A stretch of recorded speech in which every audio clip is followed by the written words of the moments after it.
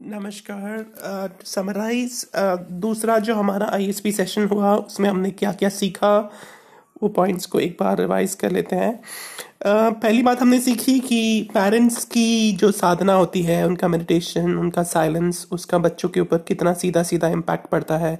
उसके बारे में हमने फिर से एक बार थोड़ा सा रिविजन बात करा। दूसरा टॉपिक हमने बहुत डिटेल में देखा, वो था कि नो पेरेंट्स से यस पेरेंट्स कैसे बनना है, वहाँ पर से स्विच कैसे करना है। तो कुछ तरीके देखे, कुछ नुस्खे देखे हमने कि हर चीज़ में ना बोलना ना बोलना ना बोलना नहीं है, लेकिन हाँ बोलना with a but, transforming from no to yes but. आप ये कर सकते हो, लेकिन ये होगा वो होगा, ऐसा करके हमको कुछ रूल्स डिफाइन करने हैं बच्चों के लिए। ये हमने काफ़ी एग्जाम्पल्स के जरिए देखा।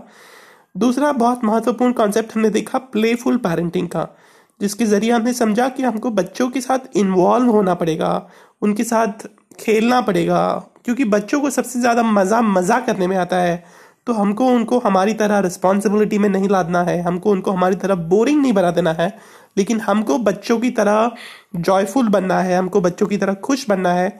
ये हम उनके साथ इन्वॉल्व होके ही कर सकते हैं। हमने फर्म रिस्पॉन्सेस के बारे में देखा कि भाई हम कुछ रूल्स अगर डिफाइन करते हैं तो अच्छी तरह से हम रूल्स डिफाइन करेंगे और फिर हम उसको स्टिक करेंगे, फॉलो करेंगे, और फिर उसके साथ अगर हमने उनको कुछ प्रॉमिस किया है तो उसको भी हम बहुत अच्छी तरह से निभाएंगे, हमारी साइड का प्रॉमिस। बेसिकली फ्रीडम देंगे बच्चों को, लेकिन साथ साथ में जिम्मेदारी भी देंगे। जहाँ तक हो सके वहाँ तक हम उनको उनके डिसीजंस खुद लेने देंगे। हाँ बेटा, ये चाकू है, इससे शार्प हो सकता है, खून निकल सकता है, अब तुमको खेलना है तो खेलो, और फिर हम देखते रहेंगे उसको क्या हो रहा है वो। तो हर चीज़ में बच्चों को बहुत आज़ादी देनी है, रिस्पॉन्सिबिलिटी से भरी आज़ादी देनी है, चीज़ों को उनके लिए प्लेफुल और इंटरेस्टिंग बनाना है। ये हमने सीखा कुछ तरीके यस पेरेंट्स बनने के। हमने डिस्कशन करा कि भैया हिटिंग, बच्चों को मारना या फिर उनको चिल्लाना या फिर उनके लिए साथ अपशब्द इस्तेमाल करना, उससे कितना गहरा नेगेटिव इम्पैक्ट होता है उनकी सेल्फ इमेज के ऊपर। तो ये हमको बिल्कुल बिल्कुल बिल्कुल भी नहीं करना चाहिए। ये सिर्फ हमारी नाकामयाबी है कि हमको ज़्यादा अच्छी तरीके से बच्चों को हैंडल करना नहीं आता। तो हमको सीखना पड़ेगा कि हमको ज़्यादा अच्छा कैसे करना है।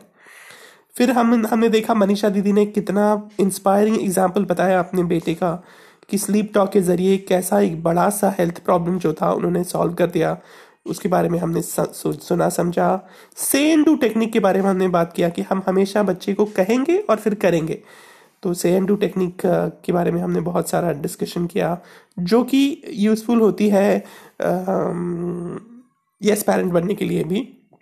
और फिर हमने देखा कि बच्चों को सिर्फ चीज़ें ला के नहीं देनी है, हम कुछ प्रोवाइडर नहीं है उनके, हम कुछ उनका बैंक या उनका मार्केट नहीं है, लेकिन हमको उनको मज़ेदार एक्सपीरियंसेस देने हैं, है ना।